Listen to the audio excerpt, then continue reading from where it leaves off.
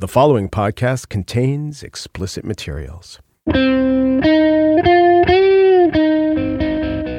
It's Monday, January 22nd, 2018. From Slate, it's The Gist. I'm Mike Pesca. The Democrats caved. And from Ezra Levin, co-director of the anti-Trump progressive group Indivisible.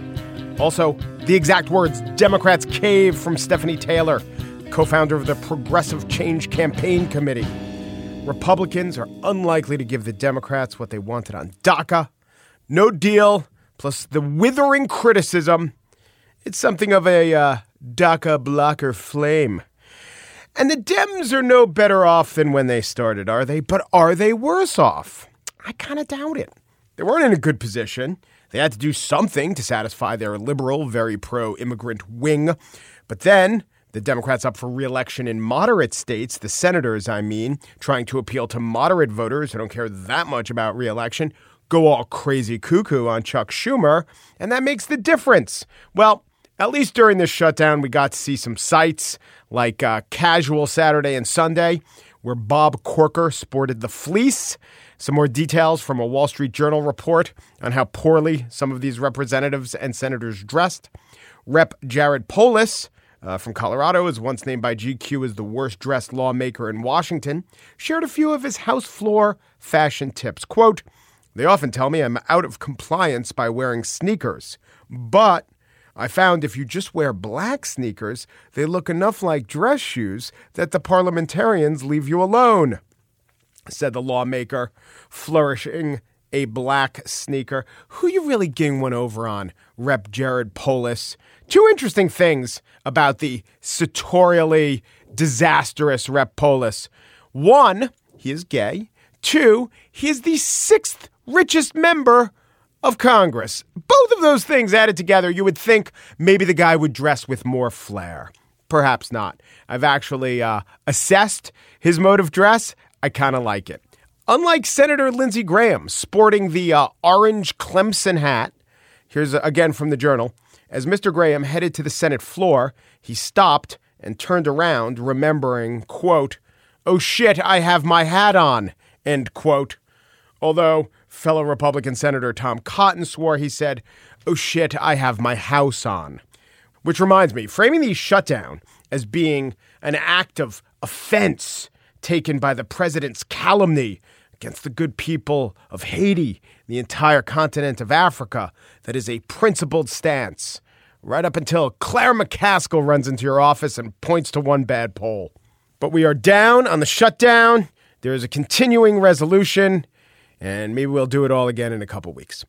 On the show today, I spiel about a word that's causing some problems in the Aegean Peninsula. That word is Macedonia. Who gets to say it? Well, the Greeks say we do. We invented the language. And the Macedonians say, well, what about? And the Greeks say, no, you're not Macedonians. It's a whole thing. But first, let's talk more about the shutdown with a guy from the McClatchy newspapers, which is a great newspaper chain. They're all around America. They're in the homes. They're in the communities. They're in the farmlands. So we talked to the guy who's based in D.C. and covers the Democrats.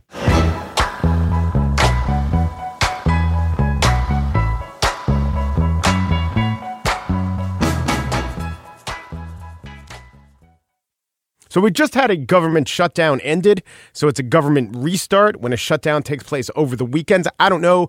Maybe there are ripple effects that I fail to see. I think the most salient aspect of the shutdown was Lindsey Graham wearing Clemson gear as he gave comment to reporters. Now, Alex Roarty of McClatchy covers the Democrats, so I don't know if he was in the Lindsey Graham scrum, but he is here to explain to us why the Democrats did what they did with their acquiescence today in the Senate. And let me also plug a podcast that Alex is on that I listen to nearly every week. It's called Beyond the Bubble. And the McClatchy newspaper brain trust gets together to tell each other why the stuff going on in Washington will or won't resonate to the people throughout America. Hello, Alex. Thanks for joining. Hey, thanks for having me on. So I'm going to ask you a question that I think potential voters will be asking themselves, what the hell was that all about? It was this tension within the Democratic Party between its base, which is really fervently behind DACA and trying to find a deal to keep the Dreamers in the country at any cost, and what the kind of political reality for the Democratic Party in 2018, which especially in the Senate means that you have all of these Democratic senators running for re-election in red states, and in many cases, not just red states, not states that Donald Trump just won by a point or two. You're talking about the kind of states that Donald Trump won by 30 or 40 points, like West Virginia or North Dakota. And those are the senators who, despite what the polling might show that nationally that this is a good issue for Democrats, they're not so sure. They're not ready to shut down the government for, in the parlance of Republicans, shutting it down for illegal immigrants. That's the way that it gets framed in their states, and that's why they were so hesitant to engage in the shutdown to begin with. So it seems that the Democratic base, such as it is, was eager to have the fight. Democratic activists were. The Pod Save America podcast was. I think that Morning Joe came around to it. Schumer was. Durbin was. I can't count too many Democrats in the House who weren't. But Joe Manchin, Claire McCaskill, Heidi Heitkamp, and Joe Donnelly weren't. Is that about right? Everyone to 4? I think so. I mean, you could tack on potentially someone like John Tester or Sherrod Brown, right, or maybe even Bob Casey, who's, again, in a state that won, Donald Trump won last year, albeit by just a point. But look, those are the people who are most concerned. But if you're Chuck Schumer, you're worried about it too, because your hope in 2018, against all odds, you think you could win the Senate majority. You actually think, despite the map being tilted in the Republicans' favor by such a large degree, that events have conspired, that Donald Trump is so unpopular, that you actually have a hope. I mean, after all, you did just win in Alabama. But you're not going to be able to win a majority if Heidi Heitkamp loses her reelection or Joe Manchin loses his reelection. And all of a sudden, they're just individual senators, but they start to matter an awful lot. And don't think that the rest of the Senate Democratic caucus isn't cognizant of that as well. Careful to make sure that they don't put some of their colleagues in a tough position. That, if they lose, it's going to weaken every Senate Democrat's position.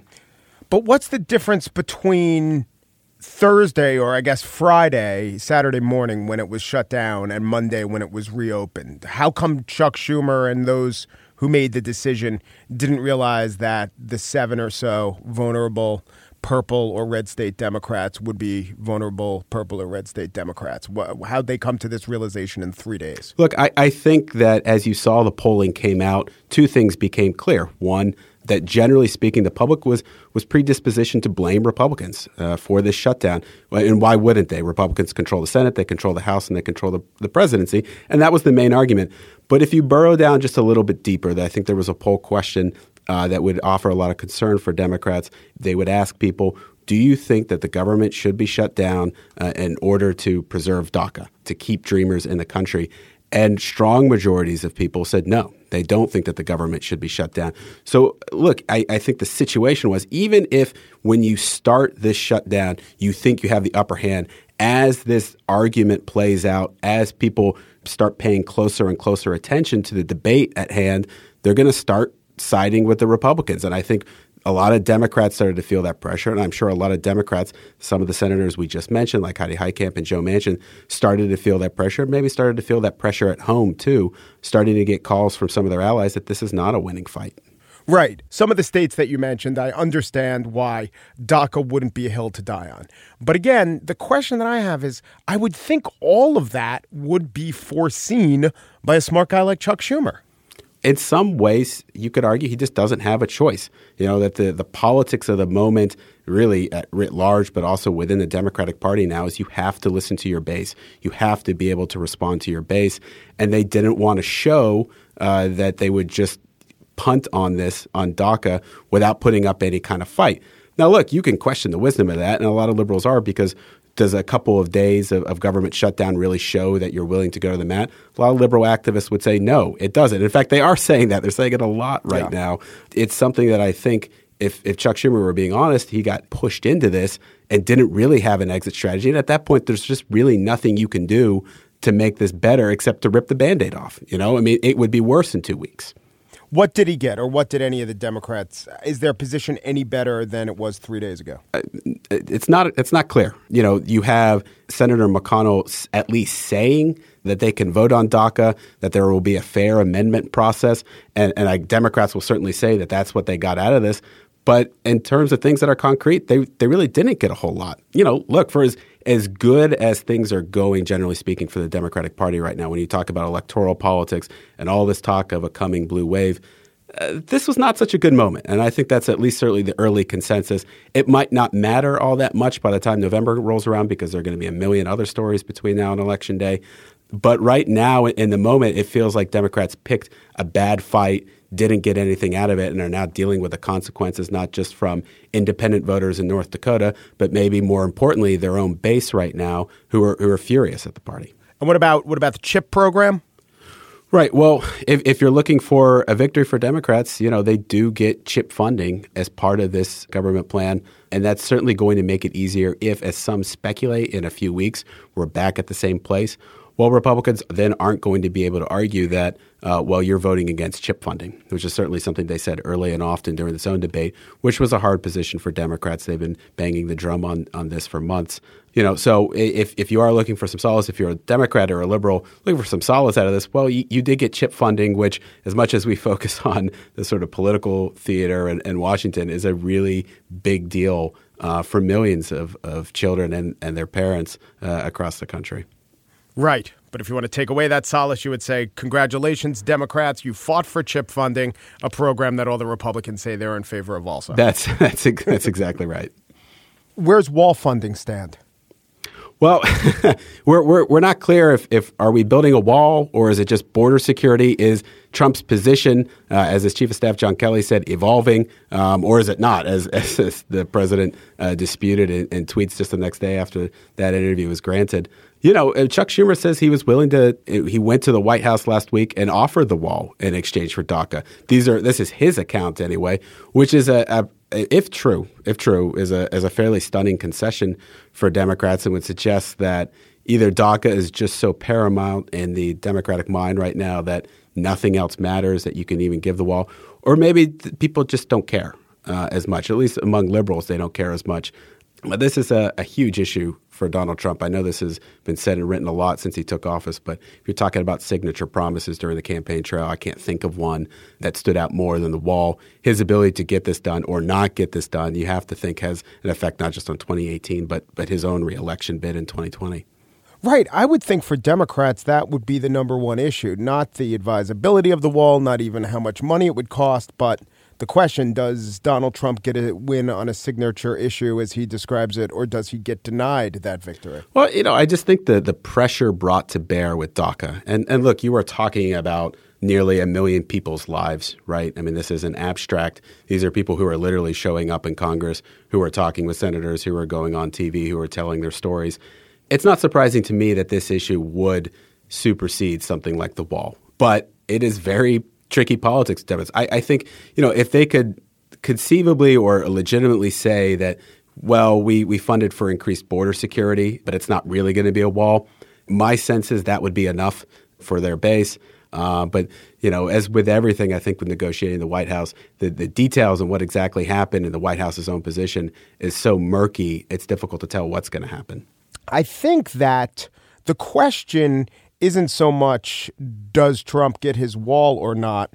It's do the Democrats believe that he so wanted it that he would throw the DACA kids out who, he talked about a bill of love and wanting to keep them in. I mean, I think the Republicans, there are a bunch of different Republicans and they believe different things. And I think probably Tom Cotton's really hard line on both DACA and the wall.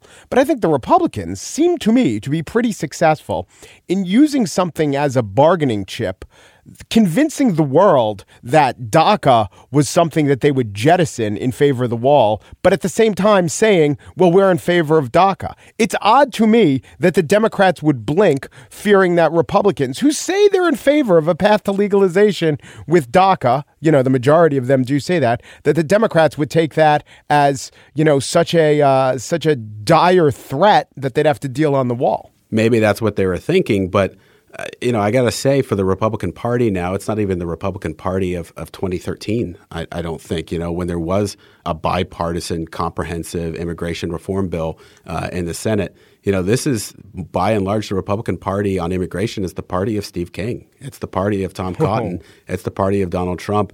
I think what a lot of Democrats have to realize is the personal opinions of a lot of these Republican lawmakers does not necessarily matter a whole lot. What does matter is the opinions of the Republican base, which every Republican lawmaker, because they're still in office, this is true, is hyper attuned to what the GOP primary voter thinks. And right now the GOP primary voter is not in favor of what they would consider amnesty for illegal aliens in any way. And polls might show that, and polls do show that DACA is broadly popular and is popular within the Republican Party.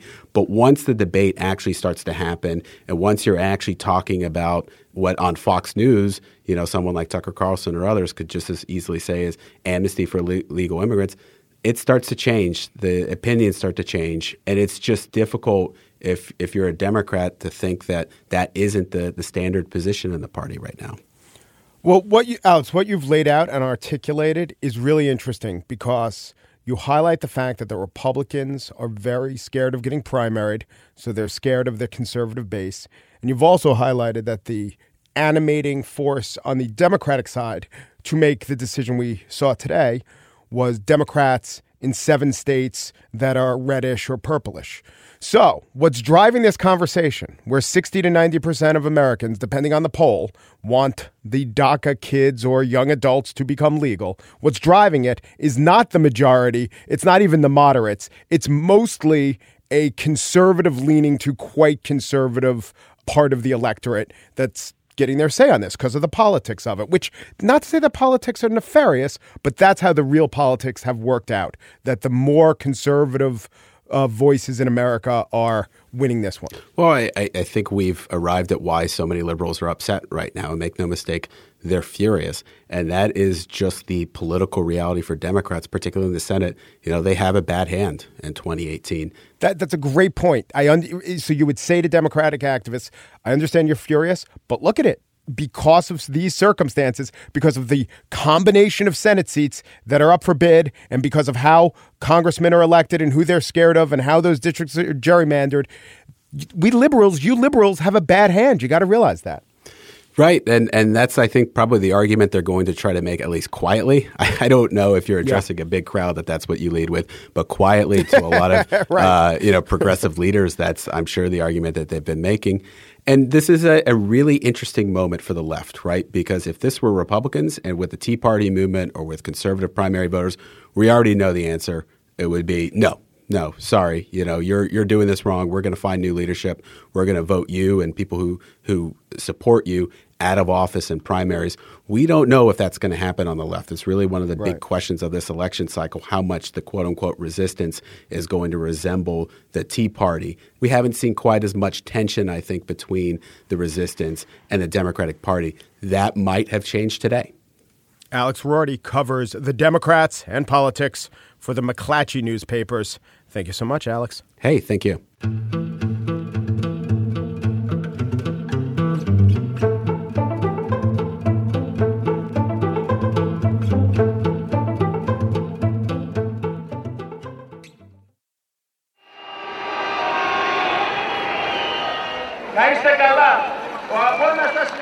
And now the spiel. This, what you are hearing is the sound of tens, possibly 100,000 or more protesters in Greece. Protesters in Greece. So what are they protesting? Is it debt forgiveness, IMF terms, rising prices? Nope. Rally organizers claimed 400,000 turned out. Police estimated it was a crowd of 100,000 in a mass protest to demand that the country of Macedonia change its name because it's also the name of a Greek province. Let me tell you, if every Greek guy named Nick insisted they were the only Greek guys named Nick, there'd be a lot fewer Greek guys. You know what I'm saying? Greece says that Macedonia is a Greek province, not the country that Macedonia calls Macedonia, but there is a part of Greece, the northernmost province there is called Macedonia. They say that's our name. You can't take it. You just can't go around ripping off names. I mean, if the Greeks let other languages just borrow their words, it would be a catastrophe, an apocalypse, a cataclysm. All Greek words, by the way. And now maybe we're beginning to understand why these people have such a dire view of the situation. Greece, you understand, it's a small country, a poor country, but a proud country. Greece has a population of under 11 million, a per capita income of 22,000 American. But, and this is directly to the point, Macedonia is a smaller country and a poorer country, population around 2 million, per capita income $5,500. So when the Greeks complain that they're being bullied by European powers like Germany, made to hew to the rules set by outsiders, well, I'm sure Macedonia just turns to them and say, that's like the pot calling the Vrastiras Mavros. Or that's how they say it in Greece. In Macedonia, well, who cares? They're smaller and don't have as much money. Now, why? Maybe you're thinking, like I was thinking, why can't they go with like an Inner Mongolia, Outer Mongolia solution? You know, China, province, Inner Mongolia, and then Mongolia is Mongolia. Maybe the Chinese internally call it Outer Mongolia. We all get along. I'm an American. I live in New York. I've been to New London. No problem. I see no harm in these loner names. The Greeks do not see it like this. There's one protester who was quoted by the AFP. He was speaking in English. Macedonia is the only place that unites the Greeks for millennia. And we will never accept another country next to Greece to be called Macedonia.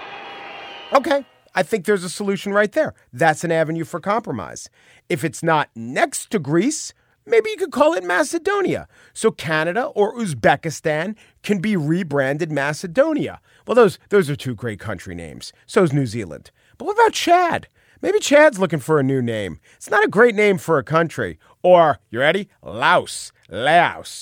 You know, maybe if any Laotian gets a notion to name themselves for a country across the ocean, they go with Macedonia. And just to give you some idea of how important an issue this is to the Greeks, Wikipedia, their coverage of the Macedonia name dispute runs to 20,000 words, and the article has 249 footnotes. By comparison, a Wikipedia article on the Peloponnesian War is 5,500 words with 22 footnotes. The Peloponnesian War reshaped the world. It switched Athens for Sparta as the great power. It changed everything in Western civilization, whereas the Macedonian naming controversy is like when Anderson, Buford, Wakeman, and Howe couldn't call themselves Yes, but on an international scale. There's a new leader of the Macedonian people, possibly a new dawn, a new day in Macedonia. His name is Zoran Zaev. He seems more internationally oriented than the last leader. Maybe he'll deal. I gotta say, though, the last guy, Nikola Gruevski, he was said to be a nationalist, but he seemed pretty reasonable when asked by CNN about the name dispute that is literally keeping Macedonia out of the EU. The big challenge for your EU membership is a very simple thing. It's just the name of your country. But you see it as your identity. But Greece will never approve of your membership, will it, if you keep the name? In the last years, we tried to find some compromises for this issue in Greece. I tried personally to call the Prime Minister of Greece to have direct talks about this issue and to try on a faster way to solve this issue, but he rejected several times the meetings. Now think about this. How do you get the Greeks to take your call if you can't even properly announce yourself? Hi, it's Nikola from around the way. Local Balkan. Nikola. Okay, it's Nikola the Macedonian. You insufferable pricks. Right now, Macedonia, West Albania, is not being allowed into the EU, as I said, because of the name, and I see only one way out. See, what you do, you get America involved. We're a peace-loving, solutions-oriented people. I think Kushner, he has, some room in his portfolio for this one. And what he does is he organizes a delegation. You get Rizzo, you get Kanicki, you get Danny Zuko, and they all go to Greece. And they say, hey, listen, there's only one Greece in the world, and Greece is the word. We're going to race you for the name Greece. We're racing for Pink's punk. And if Greece, the Broadway cast, wins, they take the name Greece, and then they trade it back to Greece for the name Macedonia. And if they lose, well, then maybe Macedonia will just have to console themselves with the less successful but still on brand name, Greece 2.